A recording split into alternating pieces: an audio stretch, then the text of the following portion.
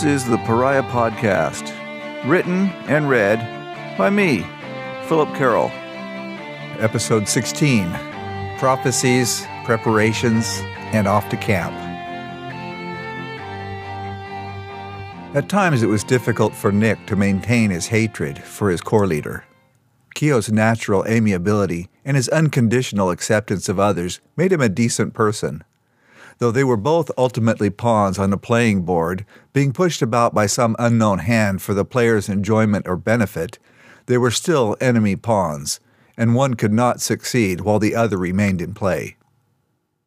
If Nick and Keogh had grown up together, they probably would have been friends, but they didn't, and it was Keogh's very existence that brought on the death of Nick's parents.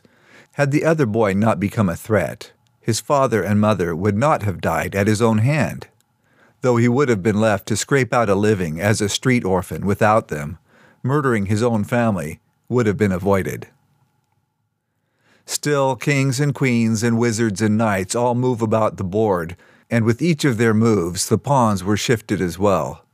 How long would he remain a pawn? Was Keogh in fact a pawn as well, or something much more powerful in disguise, or in embryo? If Nick could figure out a way to eliminate the boy sooner, rather than later, he wouldn't have to find out. He had to speak with the oracles. It was a year or more since he last summoned them.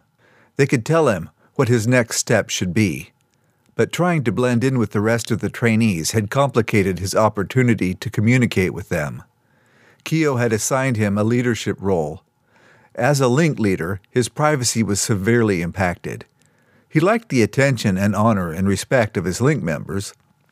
However, the continual delegation of assignments and reports from link members made it impossible to experiment with magic or counsel with the oracles.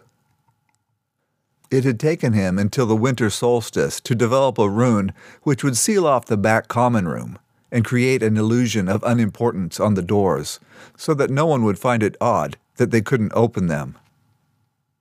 The second guard had just reported the end of his shift and shuffled back to his room.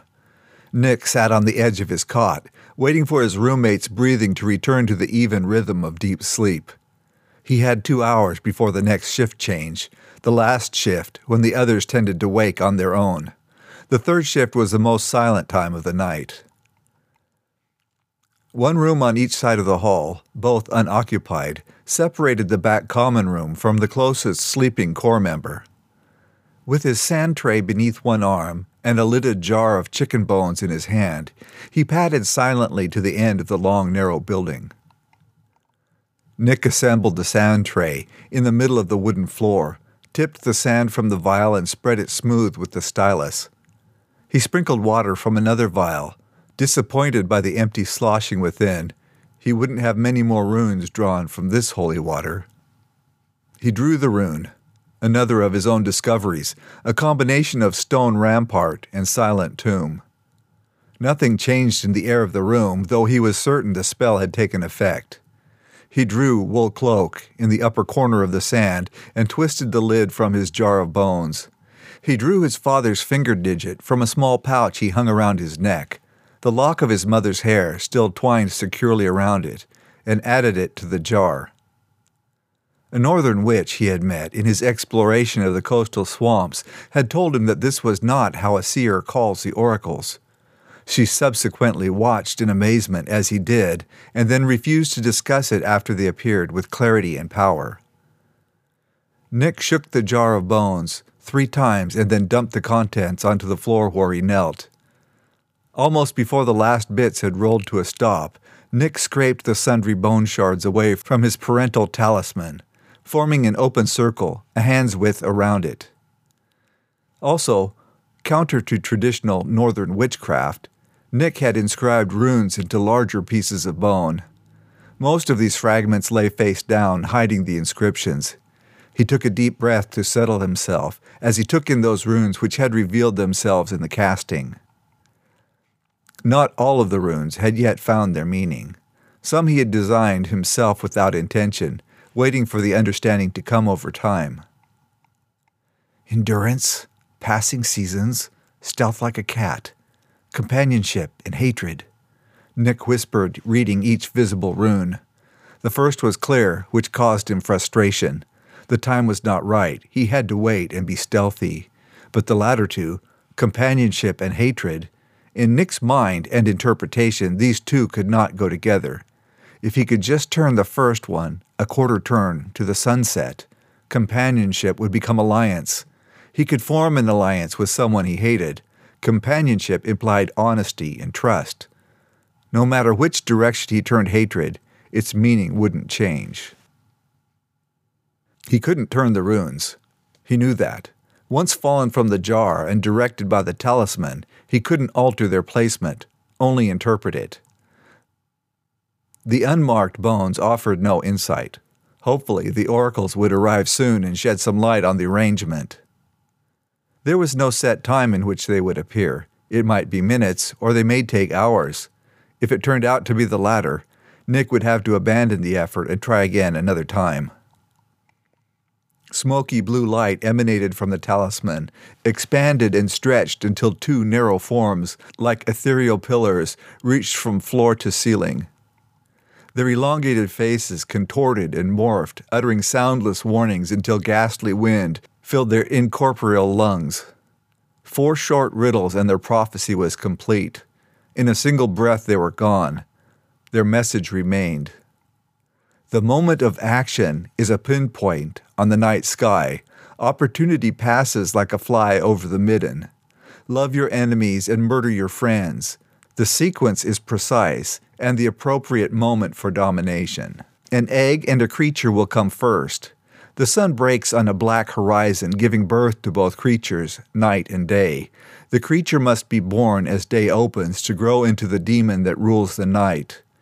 Day and night cannot exist together. The one destroys the other without consideration or regret, yet neither is more powerful. Thus they rule side by side. A few hours later, Nick stood at the head of his link, the column of trainees spaced evenly behind him. They waited on the lieutenant for morning inspection and roll call. Corps Leader Noshane spoke to each link leader in order, taking their report. "Link Leader Waterside," Noshane began, but stopped, biting his lower lip. "Nick, you look tired. Are you all right?" "Yes, Corps Leader. It was my night to take guard reports. I don't get back to sleep easily between them. I should be right again tomorrow. It's not a problem." He should have known Kyo would recognize the exhaustion associated with magical exertion, whether or not he knew what it represented. Kyo was perceptive, too perceptive. And what had Nick learned about him from the oracles? Not much yet. Nick had learned through experience that the prophecies were like a dream, in reverse. A dream often seems clear and detailed as the person experiences it, but fades rapidly to only a few events or maybe just a feeling. The vision of the oracles, on the other hand, initially left him with vague images, the words blurred together. As time passes, the images refine and the words sort themselves into order, revealing depth and complexity. The only impressions from the morning hours were that he must work together with Kyo, his enemy, and that he must be watchful so as not to miss important events. Kyo was speaking to him. He missed most of what he had said. "So, if you need to sit out from some of the classes today, let me know." "Okay, sure," Nick said. "Here comes the lieutenant." "Thanks," Kyo nodded a friendly salute and took his place at the head of the corps. A relationship with Kyo was not the only duality Nick struggled to understand since coming to the creature handler training camp. Much of his former life was characterized by isolation and rejection. Here he was readily accepted by the other trainees as an equal, just another boy waiting to find his egg and raise an empathic companion. He was here among them. At this point, they couldn't know he was a fraud, who had used magic to position himself among the legitimate creature handlers, to learn the weaknesses of their corps leader and eventually destroy him. What would happen when he didn't find an egg to care for and hatch and raise it as his companion creature? The eggs were said to call out to their companions, empathically guiding the trainee into the waters of the swamp to dig through the muck and mud until they found the living treasure. Nick was an imposter. There would be no egg in the swamp to call to him. Without an egg and subsequent creature, would he be sent away to the military or civil service? They could send him, but he wouldn't go. He could work that out with magic. On the other hand, too many people knew him now, and when he failed to find an egg, they would all know that too. There would be too many to convince, magically, that he belonged here, even without an egg to raise. As Lieutenant Gorley dismissed the company for sword practice, and then breakfast, the sky above the distant impenetrable mountains was already fading from purple to gray, a sign that the spring equinox would soon be at hand, and the trainees would be in the swamps searching for their creature eggs. Cold, dry weather of the high plains winter gradually warmed to the wet and soggy days approaching spring equinox.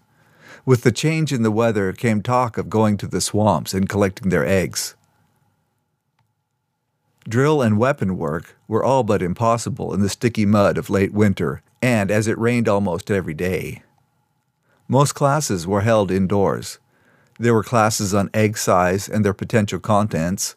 There was a class on the route to the Midland swamps, and where they would stay during the 10 days preparing for the equinoxial hunt.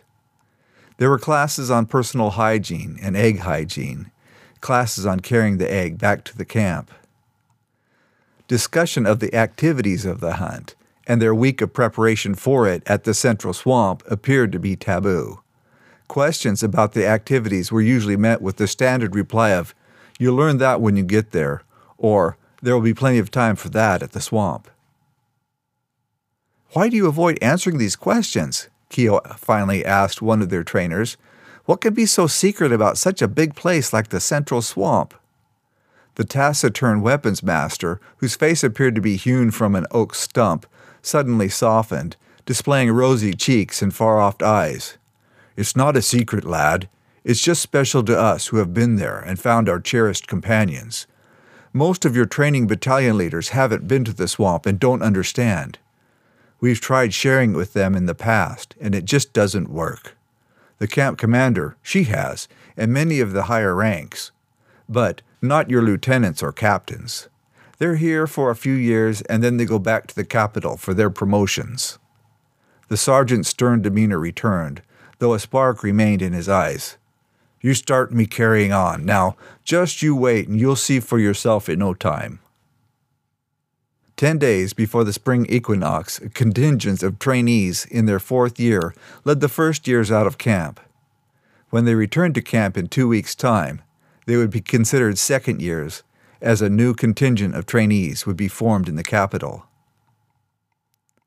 For this event, these creature handlers, first class, took their eagle lions, tiger hawks, dragon dogs, and bat chucks out for their first extended flight away from the training camp.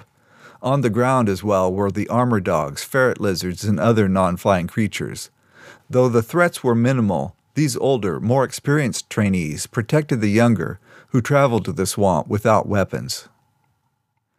Keo walked at the head of his corps, which was allowed to maintain a loose rank formation, the trainees talking with those who walked near them. They were always ready to fall into a drill formation with straight ranks and files the instant Lieutenant Gorley gave the command, which he seemed to do with much greater regularity than the other company commanders. Keo adjusted the egg sling across his chest. Having received them the day before, all the trainees struggled to position the shoulder strap and the waist belt just right so that the pouch hung along the border of their ribs, above the belly.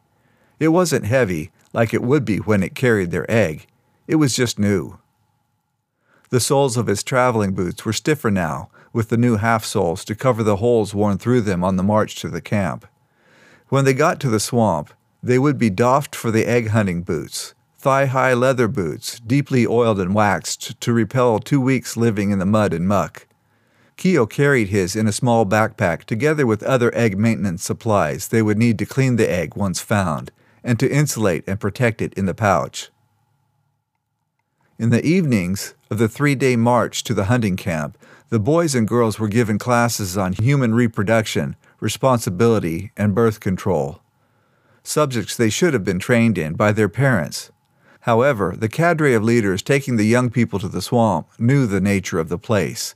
The powerfully empathic eggs, all begging for companionship, had an overwhelming effect on the trainees. Often the trainees turned to one another for emotional support and relief. All the trainees were instructed that babies were unwelcome in the training camp, and that both participants were responsible if a girl became pregnant. They would lose their status as creature handlers and be sent to a civil service training camp in the capital, where they would be able to raise their child and complete their 5-year service commitment. This was enough incentive for most boys and girls to keep their emotions and desires under control. After a year of physical training, the young people were in far better condition than when they had begun the march to the camp the year before. Consequently, the 3-day march to the central swamp wasn't the hardship their last march was. The training sergeants marched along with the trainees. What struck the young people as odd was that most of the trainers brought their spouses or other partners with them. For all Keogh had known, these instructors had no relationships outside the training environment, much less that they had families or companions other than the animals they trained with. Many of these adults, who were stern and serious in the camp, took breaks from the tedious march. Laughing and carefree, they took their creatures into the sky or bounding across the rolling plains to perform light-hearted antics or daring feats. As soon as the battalion arrived in the egg hunting camp, the company commanders climbed into a large double-level wagon and headed back to the training camp. Succumbing to the impulsive behavior of the central swamp could result in the trainees losing some of the respect, or fear, they were held in. They would return to observe the egg hunt and to escort their trainees back to camp. The ground was firm but moist, as it hadn't rained in a week, but springtime storms could roll through at any moment and dump enough rain in a short time to cover the ground with 2 or 3 inches of water. Each of the companies set their corps up around isolated clearings in the hardwood forest that bordered on the swamp. Central to all the companies was a clearing large enough to accommodate the entire training battalion. Small buildings built on stilts with wooden walls and shingled roofs housed the staff in the central clearing and company clearings. Keogh and his company found wooden platforms in the trees surrounding their company clearing. Each was raised on stilts 2 feet off the ground, and instead of wooden walls and shingled roofs, the platforms were open on all sides and roofed with thatched grass from the prairies around the forest. Their first task in the camp was to take prairie grass, cut the previous week by third-year creature handlers, and stacked in each of the company areas, and repair or replace the thatch over each of the platforms. Their comfort over the next week and a half could be determined by how well the thatching was done. Keogh and others from the country were skilled, or at least familiar with the task, while city dwellers were used to having wood or clay tiles covering their homes.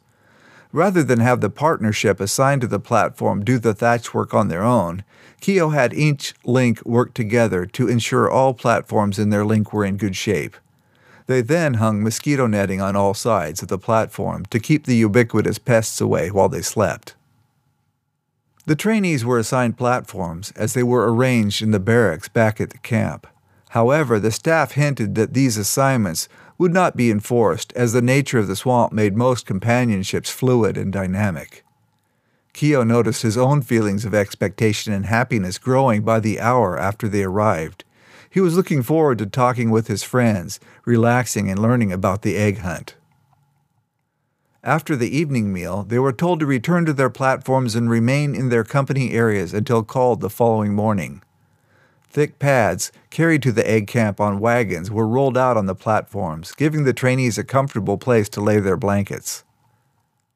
"Good night, Bree," Keogh said, turning off the main trail around the company clearing and heading toward his platform. He sensed that Bree had stopped on the trail while her roommate continued on. Turning back to her, he couldn't see her face in the darkness. She laughed. "Are you all by yourself on your platform?" "Completely," he said. "There aren't any other platforms near me. I don't know if I'll be able to sleep since I've gotten used to all the noise in the barracks." "You'll have to imagine the crickets are just other people snoring," Bree said. He took a step back down the trail toward her and waved his hand to where the swamp lay in the dark. "This is amazing, isn't it? We're really at the swamp. We're going to find our eggs out there in the next week. Our lives will never be the same." "So much has changed for me already," Bree said. "I can't fathom what the future might bring." Keo had the odd sensation, like reliving a previously forgotten experience, but viewing it through another person's eyes, standing in two places at once. He saw himself standing in the dark and thinking Bree's thoughts. She wanted to hold him, or that he would hold her. They drew together as if magnetized. "That didn't take you too long," Belinda said from further down the trail. Was her comment tinged with jealousy? "Oh," Bree said as if breaking from a trance, surprised to find herself in another's arms. "Good night, Bree," Keo said. She put her head on his shoulder and hugged him tightly again and said, "Good night," before stepping back from him. "Thanks, Bree." "For a hug? Anytime," she said. Her laughter twinkled like the stars. "For being a friend," Keo said, and watched the two girls go until they disappeared down the trail. Keo woke in the dark of the morning with a feeling in his stomach that radiated out through his arms and legs. It left him enervated and weak. With the thatch over his head, he couldn't tell the time from the star formations, or when the sun would rise. Though the mat beneath him was as comfortable as his mattress at the barracks, he thrashed restlessly until the sky finally started to lighten. He dressed beneath his blankets and then headed to the company area. The cooks, taken from fifth-year creature handler volunteers who would be leaving for border patrol in just a few weeks, greeted him. One of the half-dozen workers, a boy who acted as if they were old friends, asked, "You having a hard time sleeping?" "Yeah, I've been awake for hours. My arms and legs are all shaky, though I don't feel really sick," Keo admitted.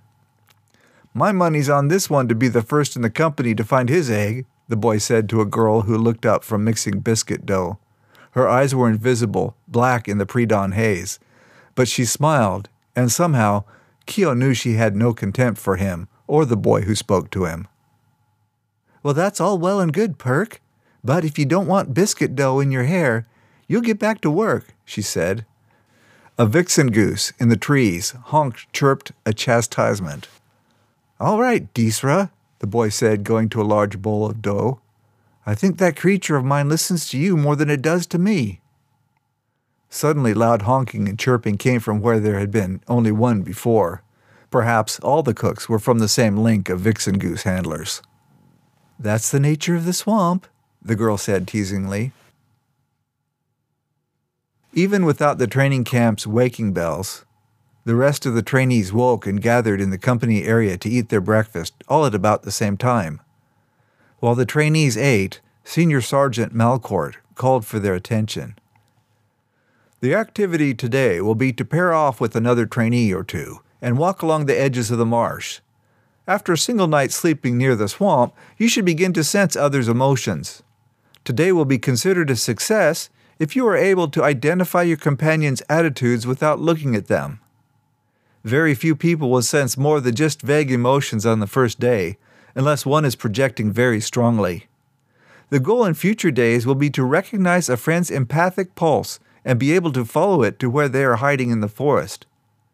Ultimately, you will follow a pulse to your egg. Don't worry, by the time the egg hunt begins, you will have had more than enough practice with your fellows that it will be simple to find your egg." They went back to their platforms and pulled on their long protective boots in case they lost their footing when getting too close to water. Keo, already much more attuned to the emotional pulses than any of the other trainees, was bombarded by the emotions from his fellows around him. Fear of failure, excitement for discovery, confusion, discouragement, and a sense of inadequacy were among the sensations that assaulted him from all sides. He recognized the personal variation of Bree's and Nick's pulses, though they stood across the clearing from him. Bree's emotion pulsed with enthusiasm, innocence, and expectation, while Nick's emanated an unrecognizable sense of darkness and despair. Keo even recognized Crystal's unique insecurities, though she stood with her core hundreds of yards away. He waited at his platform until the members of his corps paired or grouped and wandered off into the forest. The cacophony of their emotions faded with the distance. Theo walked out to the assembly area. He was surprised to come across Senior Sergeant Malcourt, one of the creature handler instructors, and his wife engaged in a passionate embrace, and both were in uniform. Back at the training camp, such behavior was strictly prohibited. When in uniform, one soldier could escort another by extending his elbow to the other, taking it in her hand. But that was the limit of physical contact between any in public, including those like the Malcourts who were married. Keogh's shock must have been strong enough for the two to register, and though they didn't release their embrace, they both turned to look at him. Corps Leader Noshani, it may be difficult to break from a year's worth of training, but we have told you the rules of fraternization are relaxed at the egg site. As soon as some of your fellow trainees begin to sense the emotive pulses, they will find it difficult to resist one another. We expect a lot of hand-holding and kissing over the next few days. The effects will wear off on the return march to the training camp, so try not to make any commitments you would find difficult to keep. Yes, Sergeant, Keogh said, and went to look for Bree. Judging from the strength of the emotional pulses around the egg camp on the first day, Keogh worried he would ultimately be overwhelmed by the continuous assault on his senses. One of the training sergeants described the awakening awareness that each of the trainees would experience in their first few days at the swamp would be like wandering through a dark barracks at night and recognizing the sighs and snores of their sleeping companions as they walked past. That awareness would grow stronger each day in the egg-finding camp until sounds became recognizable as the individuals that made them. For Keogh, from the time he had woken that morning, the combined effect of the empathic energy from his core was more like the distant rumble of thunder during an active rainstorm. Already this morning he had sensed others as he approached them in the woods before seeing them. They were neither a sigh nor a snore, nor were they still only a distant rumble of thunder. They were growling dogs, some of them barking or shouting for his attention, though they didn't know it themselves. Was it his imagination, or was it fact that every time he felt Nick's awareness, the boy was looking at him, and then turning away suddenly to focus on something else? It seemed to happen with alarming regularity. To put some distance between himself and the cacophony, Keogh wandered toward the open water of the central lake. The ground became sodden very quickly, and he sank to his ankles, though the visible water itself was more than 200 yards away. Out there, in the yards and yards of mud, were the eggs that each sought. According to their instructors, there was only one for each trainee, and they would be able to hear its unique call. Turning back to the shore and the trees, he felt Bree's presence before he saw her. She exuded a sense of love and respect and companionship. Keogh realized a trainee walked with her who had similar emotions of understanding, care, and compassion for Bree. With the realization, he was suddenly disappointed. Bree had found someone else. Key didn't want them to see him and think he was spying, that he was jealous of Bree's companion. Like any of the emotions, jealousy could be sensed, and Bree was already very perceptive. They walked directly toward him on the trail ahead. He slipped off the trail into the trees, careful not to stumble upon any other trainees who had sought similar seclusion. When he was far enough off the trail to be sure he wouldn't be seen, he crouched down in some brush and waited for Bree and her companion to pass. She appeared arm in arm with her roommate, Belinda. They talked as they strolled along, oblivious of their observer, oblivious of anyone else. Keogh smiled. They weren't lovers, but they shared a bond of love developed over the last year spent together. Through the eye of memory, Keogh could see his own sisters walking arm in arm through the orchards as they used to talk of their loves and their challenges. He felt a surge of emotion for both of the girls and happiness for their friendship. Keogh worked his way in a large semicircle around them, back to the trail, and turned to follow them. Arm in arm with Belinda, where minutes before he had been looking out at the lake, Bree turned as Keogh approached. "Keogh," Bree said, "it's amazing. I knew you were there. I felt your emotion as you approached." "I know. I could feel you and Belinda out in the woods and followed you here." Belinda looked surprised, and Keogh felt a wave of disbelief from her, confirmed as she crossed her arms in front of her. It's true, Belinda, Keo said. You could say I have an aptitude for this kind of thing. You knew what I was thinking? She asked, still in awe and disbelief of the process. Not your actual thoughts, just how you're feeling, like you're scared, comfortable, in love, or that type of thing, Keo said. I think by the time we leave here, we'll all be able to do it. Do you think they'll teach us how to mask our feelings from others, too? Belinda asked. Keo shrugged, surprised at her defensiveness. Did she want to hide something from him, or from Bree? I'm going back to camp. You two have fun, he said, watching Belinda. She looked at Bree again, who didn't seem to notice, and Keo thought he understood. Stay out of the mud. It nearly pulled my boots right off. Keo wandered up and down the trails around the camp, reaching out with his mind and touching the emotions of different people he passed. He tried isolating a single emotion from the sensual potpourri in the air around him. When he was able to bring one string of thoughts forward and push the others into the background, he switched to blocking them all out. The next logical step was to prevent his own thoughts from unnecessarily broadcasting to everyone around him. After lunch, Keo headed back in the direction where he had last seen Bree and Belinda and hunted for them in the miasma of feelings. He found them again without much difficulty. They were mostly the same, yet Belinda's attitude seemed more intense than before. Bree placidly and gladly took in all that went on around her. Nick! Keo recognized his link leader by his emotions beyond a grove of oak trees. The darkness to his feelings warned Keo that something was bothering the boy. He thought he should go talk to him. As he turned that direction, Nick hurried away. Hey, Nick, wait! Keo called to him, but he only walked faster into the trees. Keo couldn't chase after him without running the risk of twisting an ankle in the unfamiliar ground cover. Still, he felt he needed to speak with Nick, to see if he could ease his mind. Keo followed a trail he knew would circle around and cross the direction Nick was headed. The trail took him through the central clearing, encircled by the 4 cores of the C Company. He sensed something wrong in their company, besides Nick. More specifically, someone was very upset, or afraid, and standing near his platform. He felt the discontent, but as he approached his platform, he couldn't see anyone there. Then it hit him that the feelings had a familiarity to them, just as Bree's thoughts were perceptible and recognizable through the shifting, varied mix of emotions.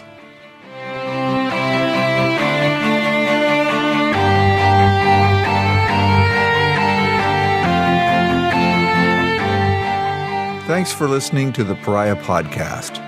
If you'd like updates on the podcast, other fiction I'm working on, or to join my monthly newsletter, where you'll get a free short story from one of my environments, go to norvaljoe.com. You'll be directed from there. Again, thanks for listening, and we'll see you next time.